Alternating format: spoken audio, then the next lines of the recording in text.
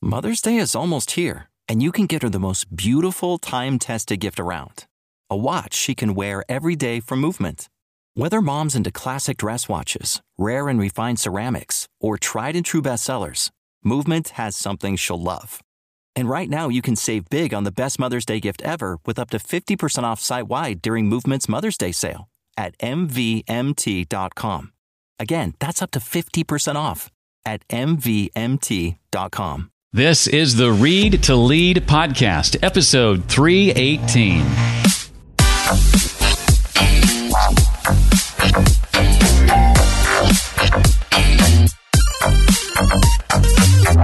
What I have found is the way that I start my day is the way that I will finish my day. I want to create a peace-filled morning routine. So I choose to start my day with peace first. Hey there, and welcome to the podcast, the Read to Lead podcast. That is, it is the podcast dedicated to your personal and professional growth. I'm Jeff Brown and believe that if you want to achieve true success in your business and in your life, then intentional and consistent reading is, you guessed it, an absolute must. I'm going to help you narrow this reading list and bring you key insights and valuable ideas from today's most successful and inspiring authors. And that author today is a man named Garland, Vance. He's author of the new book, Getting Unbusy, 5 Steps to Kill Busyness and Live with Purpose, Productivity, and Peace. I'll ask Garland to share about the inhibiting beliefs that keep us trapped in busyness, why time management isn't the solution, how to attain your biggest goals, and lots more. There's a quote early in the book that I think really encapsulates the thinking behind the book. And what it really comes down to is that to be successful, to accomplish all that you hope to accomplish in life, it really comes down to decisions. In fact, this quote, as Garland inserts it, finishes or ends step 1 of his book, which is called Decide. And the quote goes like this: "Until you're committed, there is hesitancy, the chance to draw back, always ineffectiveness. Concerning all acts of initiative and creativity, there is one elementary truth, that the moment you definitely commit yourself, then providence moves too. All sorts of things occur to help you that would never otherwise have occurred. A whole stream of events issues from the decision, raising in your favor all manner of unforeseen incidents and meetings and material assistance, which no one could have dreamt would have come his or her way." That quote, by the way, comes from W.H. Murray, who is apparently, according to Garland, a Scottish mountain climber. I did not know of this person before, but I'm so glad that Garland chose to include that quote. That's just the tip of the iceberg of what you'll find in his book. Garland Vance is an author, yay, a speaker, and a consultant. He co-founded Advance Leadership. Get it? Advance, Garland Vance, with his wife. Cool, which helps overwhelmed influencers and organizations live with purpose, productivity, and peace. He also serves as a senior consultant with Swaz Leadership. That's a consulting firm that helps maximize organizations through executive development and creating raving fans. Garland's new book is called Getting Unbusy, 5 Steps to Kill Busyness and Live with Purpose, Productivity, and Peace. And I'm going to introduce him by saying I have read my share, probably 30 books on topics similar to this. Books on productivity, books about doing more in less time, life, work, balance, you name it.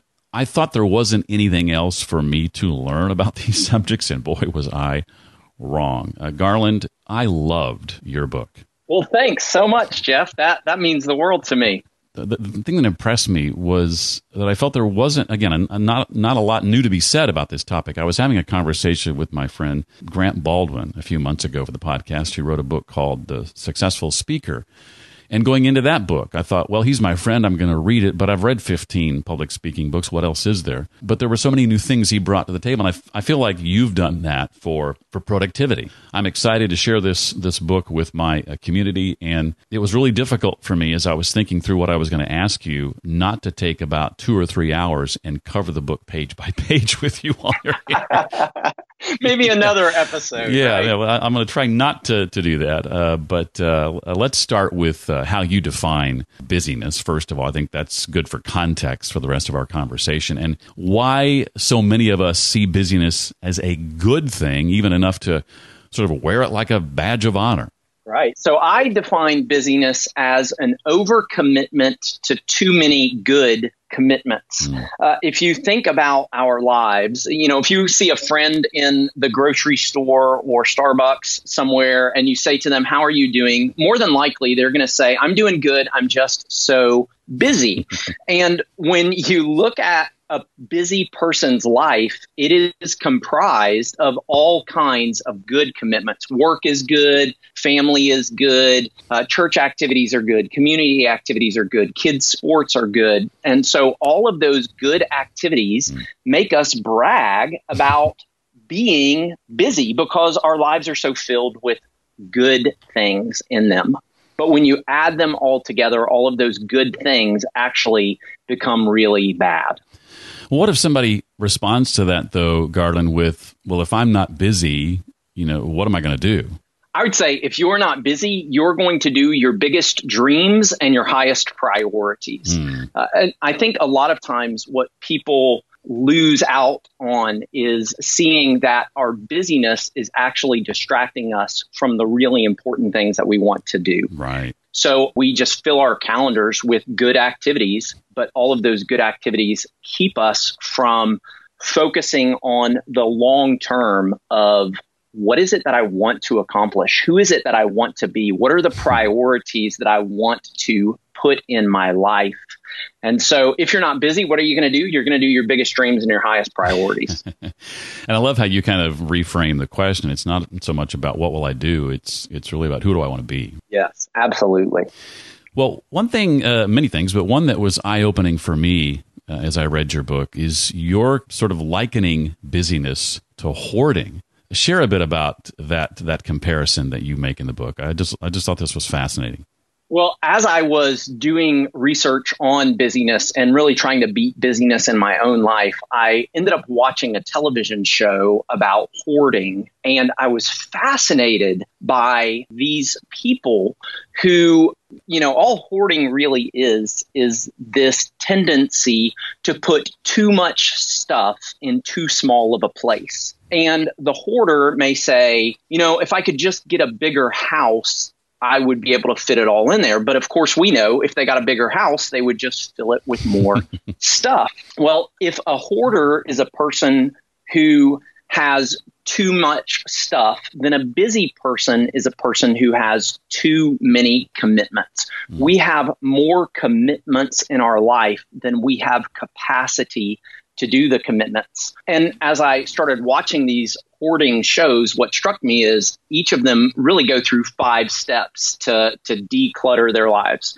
First, they decide that they need to declutter. Then they have to go through a deconstruction phase where they get rid of a ton of stuff. Then someone helps them design, what is the life that you want to live in this house? How do you want to use this space? Then they begin to develop all of those habits to beat the hoarding in their lives. And finally, they can invite other people into their house, which has not happened for so long. And what struck me is it's really the same process when we try to unbusy our lives. We have to decide to get unbusy. We have to deconstruct some beliefs and habits and commitments that keep us trapped there. Design the life we want to live, develop the habits and the calendar to do so. And then finally, we want to draw others into the unbusy life that we have. I love that. And Garland has just outlined for us sort of the 30,000-foot view of this book, step by step. Decide, deconstruct, design, develop, and draw others in. We're going to dip our toe into the waters a bit of each one of these as we go along here. What are some of the, Garland, physical, emotional, and relational effects of overcommitment in your view? Sure. So let me do those one at a time. So as far as the physical effects of overcommitment is our overcommitment creates stress But it's stress where we never have the ability to recover from the stressful event. Because as soon as we're done with one busy activity, we go straight into another one.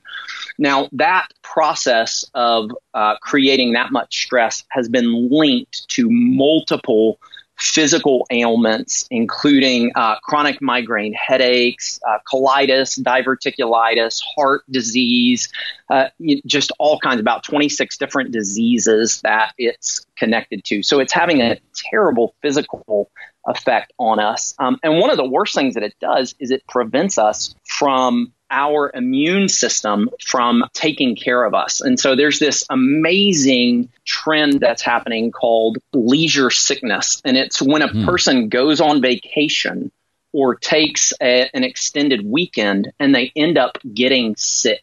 And, they'll scratch their head and go, why do I have to get sick when I'm supposed to be taking a vacation? Well, your body is finally slowed down enough for your immune system to catch up and say, there's problems here. And all this adrenaline and cortisol has been covering it up. So there's massive physical ailments. One of the biggest emotional problems we have is called burnout. And the World Health Organization last year diagnosed workplace burnout as a medical condition. Wow. But it's also an emotional condition where we do not have the emotional fuel to deal with the struggles that we deal with every day. And so a lot of times you'll hear busy people, have one other commitment added to their lives and they'll just go, I just can't handle all of this. And there's this emotional exhaustion that's happening. And then finally, relationally, and this is the one that really blew me away, is busyness has been linked to a condition known as depersonalization. And depersonalization is when we actively dislike people that we care about the most. And so, for a parent, they may be busy because they are doing so many activities with their kids and taking them all over the place. Well, at the end of the day, they can begin resenting their children for the very activities that, that they've signed their kids up to do. And so depersonalization, this busyness, is something that can actually do significant damage to relationships. I was shaking my fist at you yesterday when I became convicted in reading that section, because I realized I often, without realizing it, go that place with my wife. Wow. I feel like that she's getting in my way or slowing me down, and I'll be short and blunt, and she'll often respond. I know I'm doing it when she responds with, "Could you say that again, but maybe a little bit more sing-songy?" I'm like, "Oh, I'm doing it again. I need to stop." Yes. Well, my goal is to make people shake their fist at me. So mission accomplished. Mission accomplished. Talk about the distinction you make in this section of the book, Garland, between achievement and accomplishment. I got a lot out of that as well. So busy people tend to achieve a lot. And what I mean by that is they get to the end of the day and they look at all of the things that they did and they can say, I ticked off 58 items from my list. And it's the number of things they do that make them feel good. And that's what I call achievement. But unbusy people focus on accomplishment. And accomplishment is, what are the steps that I took today toward those big dreams and high priorities that I spoke about earlier. So for achievement, it's about the quantity of things that you get done, whereas accomplishment is about the quality of items that you get done toward those big goals that you have. Well, we spent some time talking about decide, and the next step, as Garland alluded a moment ago, is deconstruct. And if I remember correctly, this is the step that people often want to skip. They want to go from decide to design. So let's dig in a little bit to deconstruct, and in particular, deconstructing inhibiting beliefs, which I think is chapter 7. Unpack what you call the 3 inhibiting beliefs, Garland, that trap us in busyness, and how should we respond to each one of these instead? So what I found as I was doing the research and even looking at my own overly busy life was there were these three beliefs that kept running in the back of my head. And as I interviewed people, they just kept popping up over and over again. It was an inhibiting belief of identity, that I need to be more. Second was an inhibiting belief of activity. I need to do more. And third was the inhibiting belief of quantity. I need to get more. And that could be either get more stuff or get more experiences. And these three inhibiting beliefs are very much subconscious. We don't think about them. But I'll tell you, as a read to lead listener and as an avid book reader, every time I go to a bookstore, these three inhibiting beliefs pop up. So I'll be walking down the aisle. I'll be walking down the aisle and I'll see this book about how to be a better parent or how to be a better leader or, how to get in better shape. And immediately this inhibiting belief of I need to be more pops up, right? I'm not a good parent. I'm not a good enough leader. I'm not in good enough shape. And when that happens, it leads to this inhibiting belief of I need to do more. I should read this book. I should implement this program. I should change my life. And then it leads to I need to get more. In order for me to make this change, what gym equipment do I need to get? What vacations do I need to take my kids on? What conferences do I need to go to? Now, none of those things are bad. But when all of our life is driven by I need to do more, get more, be more, then we are going to create a busy life. And so in order to respond to those, we've got to one, become aware of them. So recognize when we're having that subconscious belief. And then we begin to reject it and say that is not true. So for me, in my own journey to beating busyness, I had to go from this inhibiting belief that my identity is determined by the fullness of my calendar, right? I thought that I was significant because my calendar was full. Right. And instead, I had to replace that with what I call an empowering truth to say my significance is not determined by my calendar. It's determined by who I am as a person, and my calendar is merely a reflection of what I value. Well, let's try to deconstruct some bad habits if we can. I really liked your approach, Garland, to a couple of bad habits that we busy people tend to have. And one of those, I don't have a problem with the first one, but sometimes with the second one, I think. How do you help others respond to, number one, saying yes too quickly and too often, and number two, living without boundaries? I think many of us hearing that wouldn't think that we're living without boundaries, but we probably are. Yes. So yes, as you pointed out, there's two bad habits that really keep us trapped in busyness. One is saying yes too quickly and too often. Busy people tend to, what I say, they default to yes and defend their no. Mm-hmm. So as soon as somebody asks them to do something, they will default to yes. Sure, I'll do that. And then if for some reason they think that they can't, instead of just saying, no, I can't do that, they'll start defending it. I've got an obligation at that time, or, I'm kind of busy right now. And as soon as we start defending our no's, then that gives them opportunity to shoot down the defenses. Well, you're busy now. Let's just do it next week.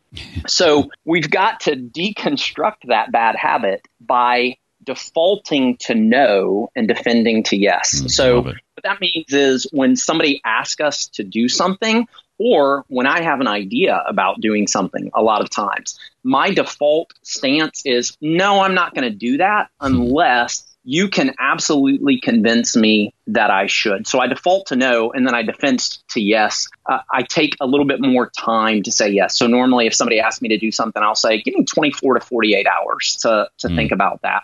We think through all of the ramifications of if I do this commitment, what else is that going to cause to fall off for me? And so it becomes a different way of thinking. And especially when leaders begin to think in these terms, a lot of leaders have so many ideas and they're defaulting to yes. And the people who are reporting to them are just drowning in new projects. And so what we want to do is help leaders even learn to default to no and say, no, we don't need to do that. We don't need to do that unless the burden of proof is on the yes. So that's the first habit. And then the second habit is that you want to begin building boundaries. I don't know about you, Jeff. Did you ever play tag in your neighborhood when you were growing up? Absolutely, yeah. Okay. So you know how if you're playing tag and everybody gets together, if you identify what the boundaries of the tag game are, it's actually very fun, right? You say, you can go into my yard, you can go in the next door neighbor's yard, but you can't cross the street. Well, all of a sudden, that's a very fun game. Mm-hmm.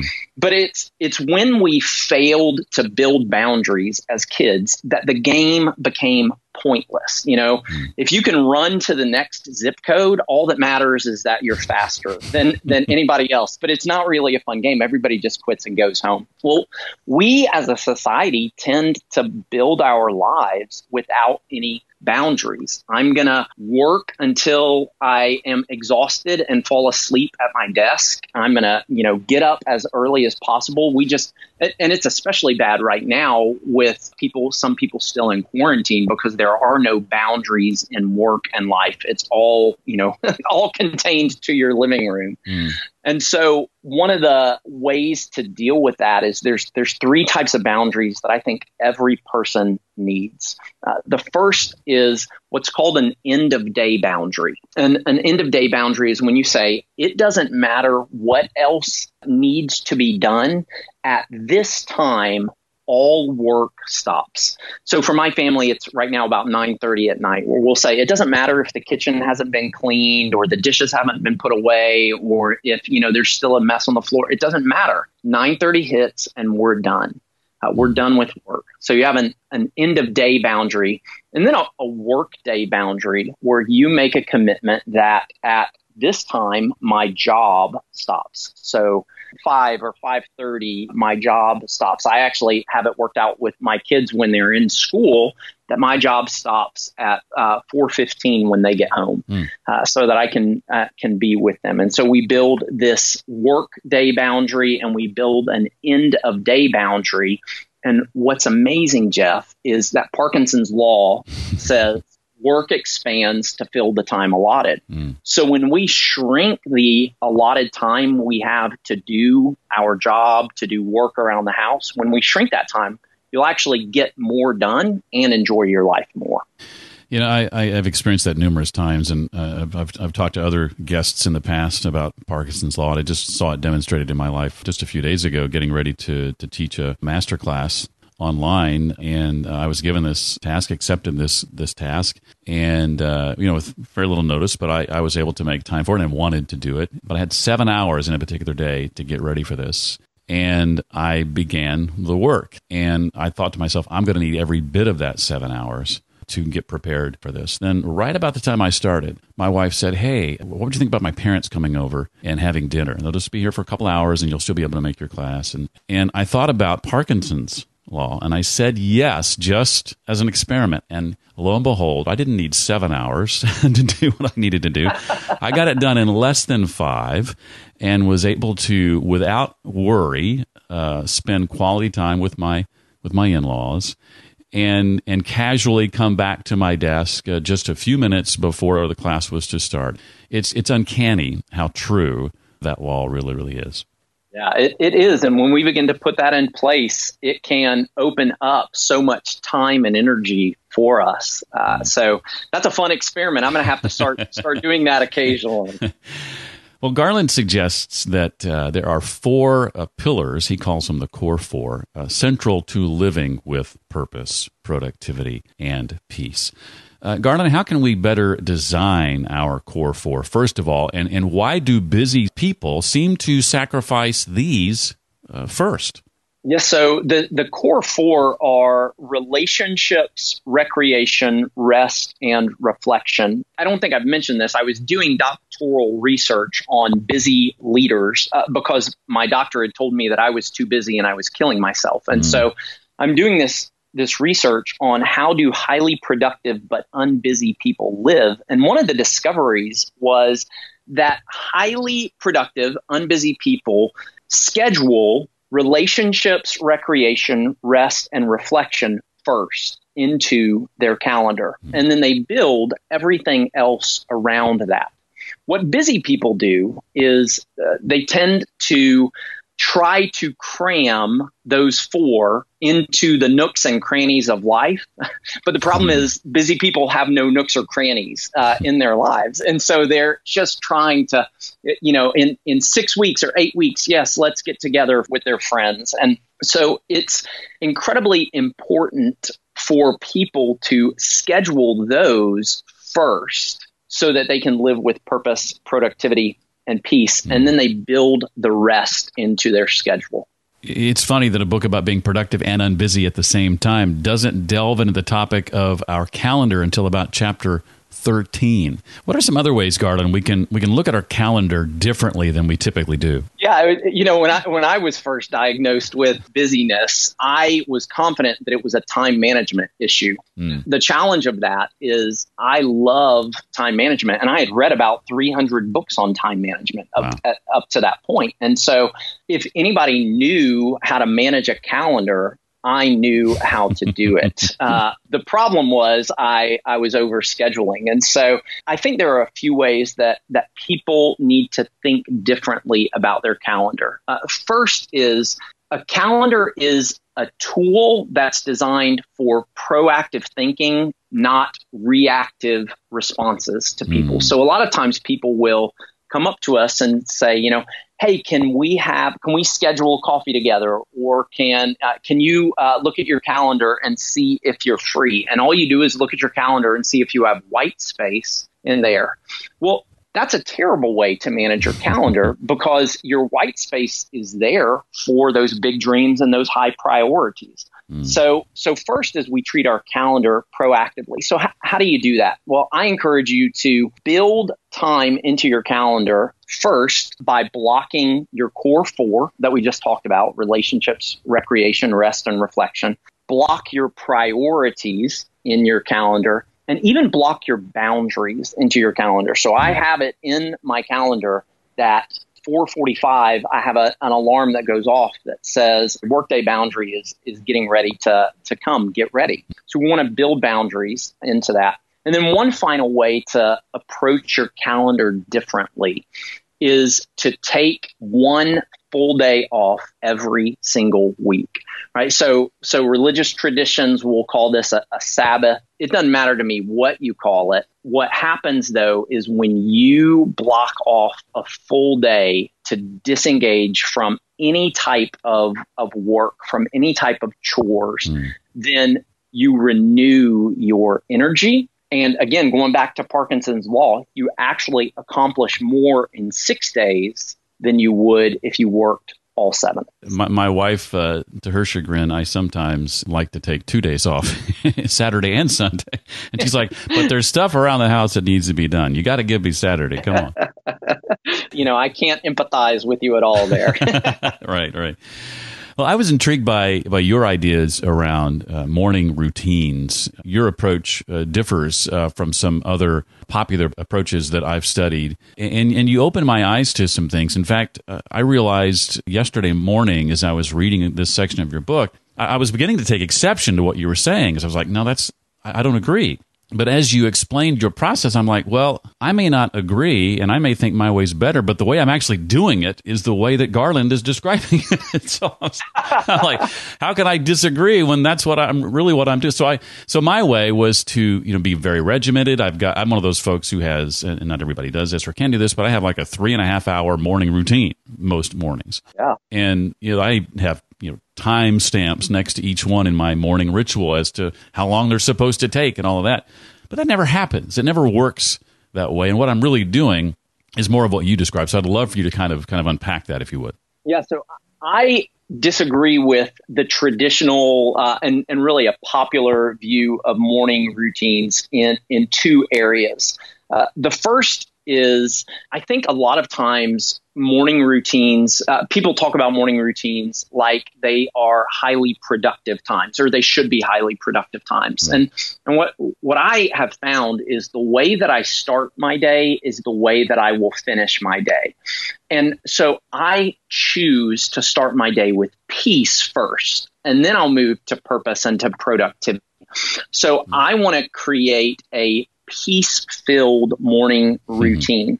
And if I can do that, then it's more likely that I'm going to go through the rest of the day with a low level of stress and a high level of focus and concentration. The other way that I think most people tend to mistake their morning routine, and you just mentioned it right there, is we believe that it has to be highly regimented. You know, I read a book at 6 o'clock in the morning, and at 6:15 I drink my coffee, and at 6:30 and it's just this highly regimented process. What I found, though, is that I'm just not that disciplined, and that creates a lot more stress for me than it does peace. So instead, I recommend that you create a buffet of peaceful activities. And so you identify 8 to 10 activities that you enjoy doing in the morning. And when you wake up, that day, you get to step into doing those whichever activities you want to do. So for me, it always involves coffee. There's never a day Amen. that doesn't involve coffee. But today's morning routine involved reading a leadership book that I was interested in,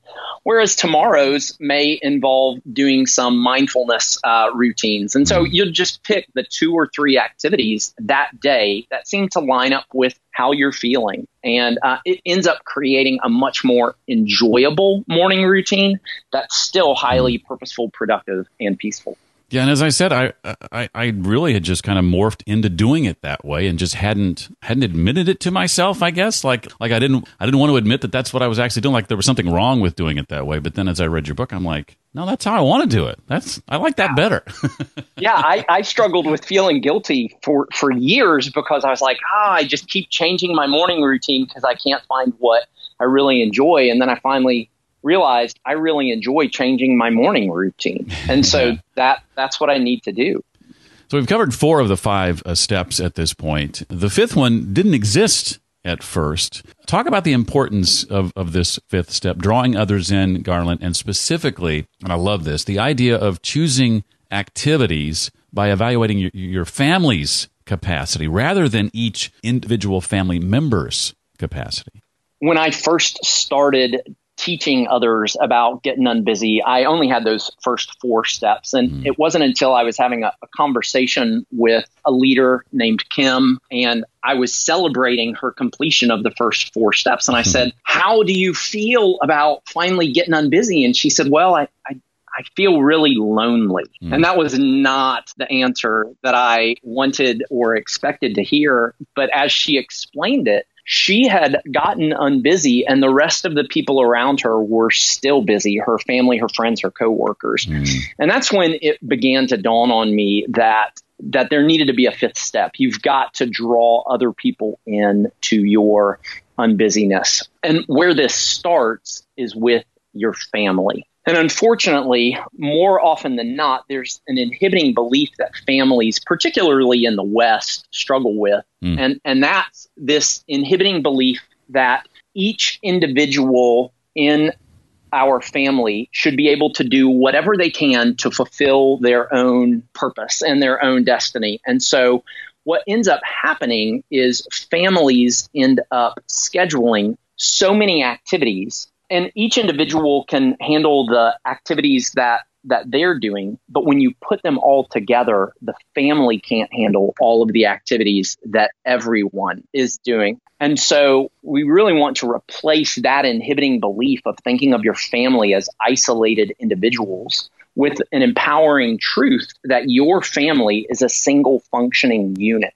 So how do you, and I encourage people about every 90 days or so to look at your family calendar and to adjust the way that things are. You know, if you've got one of the kids who is involved in soccer or basketball or lacrosse, there's a time period to that where for a few months they're going to have practices 4 days a week and games 2 days a week. Well, that's going to have an effect on what everybody else can or can't do. So make an adjustment during that season to compensate for that sport. And then when that sport is over, you look at the other members of your family and say, okay, now how do we adjust our time so that all of us can do what we want to do, but not everybody has to do everything all the time.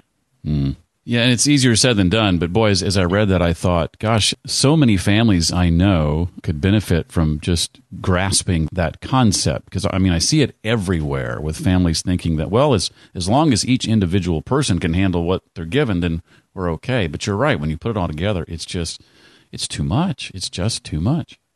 It is. And I think a lot of times we don't even think about parents as being members of the family. I know for me that when I'm speaking, that there are certain months of the year where there's going to be more heavy travel than other months. And so my family knows that I'm not going to be available as often during those times for driving them around or, for other activities. So when Christmas time comes and New Year's comes and there's not a lot of conferences that are going on my calendar, then I can be a lot more present and we can focus a lot more on what they want to do. So even parents are members of the family who you have to account for their calendar. As I was wrapping up reading your book just this morning, I was close to the end and I was thinking to myself, I can't wait to meet with so-and-so and so-and-so and so-and-so and begin sharing these concepts. And then red flag popped up because I realized that I was all about sharing the process. What I hadn't thought about is something that Garland talks about in his book, and that is the importance of sharing the benefits before sharing the process. Why do you make that distinction, Garland? Well, because we live in a society that tends to value busyness. When you say to a friend, hey, I want to encourage you to get unbusy or to be less busy, you're poking at their significance. But instead, if we can say, I've discovered some ways that have helped me become more productive, that have helped me become more purposeful. I have more time, energy, and attention to do the things that I love to do and want to do. Then all of a sudden people are going to go, well, how did you get to do that? And you can say, well, it's actually counterintuitive how I got to be able to do it. I got unbusy. So we share the benefits first before we share the process of getting unbusy. We hook them and then we reel them in. That's right. Love it. Well, I've got a couple of questions for you that aren't directly related to the book, but anything else from the book you want to make sure we walk away with? I would say one last thing. And so this one actually wasn't in the book. Unfortunately, I thought of it too late. But I would say that when we as a society complain about our stress and our tiredness while bragging about our busyness, it is the equivalent of complaining that you have lung cancer, but bragging that you smoke 2 packs a day.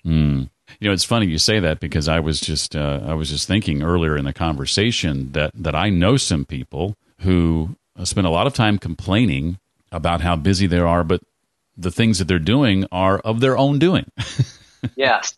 So you can't really complain if you're where you are because of the decisions you made. Exactly. Well, when it comes to reading, you said you love to read, particularly, though, reading to learn. What do you do, Garland, to help maybe retain what you read or ensure that you're going to implement something that you actually want to implement? So for me to retain things on my iPad, every time I start a new book, I create a notebook for that book. And I'll take pictures if I'm reading digitally or on paper. I'll take pictures of quotes that really stand out to me. And then at the end, when I'm finished with the book, I'll go back through and do handwritten notes, again, on my iPad, but handwritten notes for those quotes about what really stood out to me, what I want to change. And if there are any actions from it, I immediately put it into my task list that I will at least come back to and say, do I want to do this? I'm not making a commitment to do it, but I'm at least triggering a reminder that something stood out to me to do. And now, in a couple of days, I'll evaluate, do I really want to do what that suggested? Mm-hmm. Well, for a guy who has read 300 books on the topic of productivity alone, I'm almost scared to ask this next question. But what's a book or two over the course of your career you've encountered that's left a strong impression on you enough that maybe you go back to it again and again and reread it? Yeah, two books that I go back to very regularly. The first is not a productivity book, but it's called Leadership and Self-Deception by the Arbinger Institute. And it focuses on what pride, or what they call self-deception, how it hurts our life, our relationships, and ultimately our leadership. And it's a leadership fable, super simple to read, but I reread it every August. I go back to that book and just remind myself of how much my own self-deception can hurt the life that I want to live. The second book that I go back to very regularly is The Power of Full Engagement by Jim Lair and Tony Schwartz. And that's the first book I ever read that exposed the idea to me that productivity isn't simply time management, it's energy management. So if I can create rhythms that create more energy, ultimately I'm going to be more productive. So their work had a big influence on the idea of busyness. And does busyness actually help my energy or hurt my energy? Well, what would you say as you look ahead to what right now is a very difficult to predict kind of time, but as you look ahead to the rest of 2020, what would you say is ahead for you and your team that you're excited about or are willing to share? Yeah, so our team, which is myself and my wife primarily, we are focused on two new books. The first is on discovering your purpose. So if we're going to live with purpose, productivity, and peace, how can you actually articulate why you're on the planet in a single sentence? And so we've developed the process for that and are excited about getting that out to people. The second book that we're working on is actually called Uncontainable, and the subtitle is The 7 Habits to Blow the Lid Off Your Life and Leadership. And so in my 20 years of leadership coaching and development, these are the 7 habits that I've seen trip up most leaders and the areas that they tend to neglect. But if they can focus in on those 7 areas, then it's going to really, like I said, blow the lid off their life and leadership. You mentioned 7 habits, and I have to take advantage of that opportunity to mention that next week on the show is Stephen M. R. Covey, son of Stephen R. Covey, author of the book, The 7 Habits of Highly Effective People. Which was the first productivity book I ever read and literally changed my life. So I can't wait to hear that interview. Awesome. Well, the book, again, is called Getting Unbusy. 5 Steps to Kill Busyness and Live with Purpose, Productivity, and Peace. And I would say one of the best books on purpose and productivity I've ever read. Garland, thank you so much for being a part of the Read to Lead podcast. It is my pleasure, Jeff. Thanks for having me. I'm an avid listener, as I've said to you before, and so this is really thrilling for me. I truly cannot recommend this book highly enough. To dig deeper into it and my conversation with Garland, visit the show notes page I've created just for this episode. You'll find that at readtoleadpodcast.com/318 for episode 318. If you think this episode might resonate with someone you know, that's the easy-to-remember link to share. One more time, that's readtoleadpodcast.com/318. I'm so glad you've listened to this episode. If you have questions about it or comments or suggestions or feedback from me, I encourage you to email me directly. That's jeff@readtoleadpodcast.com. And as I mentioned to Garland just a moment ago, next week we'll be joined by Stephen M. R. Covey, son of the late Stephen R. Covey and author of the book, The 7 Habits of Highly Effective People. The 30th anniversary edition of that classic book comes out next week. Thank you in advance if you were one of those that responded to my request for questions for Stephen. With this classic book and so many people having been impacted by it, I felt the right way to sit down for a chat with Stephen M.R. Covey was to ask him your questions. So that's what we're going to do next week. Well, that does it for this week. I look forward to seeing you next time. Until then, as always, remember, leaders read and readers lead.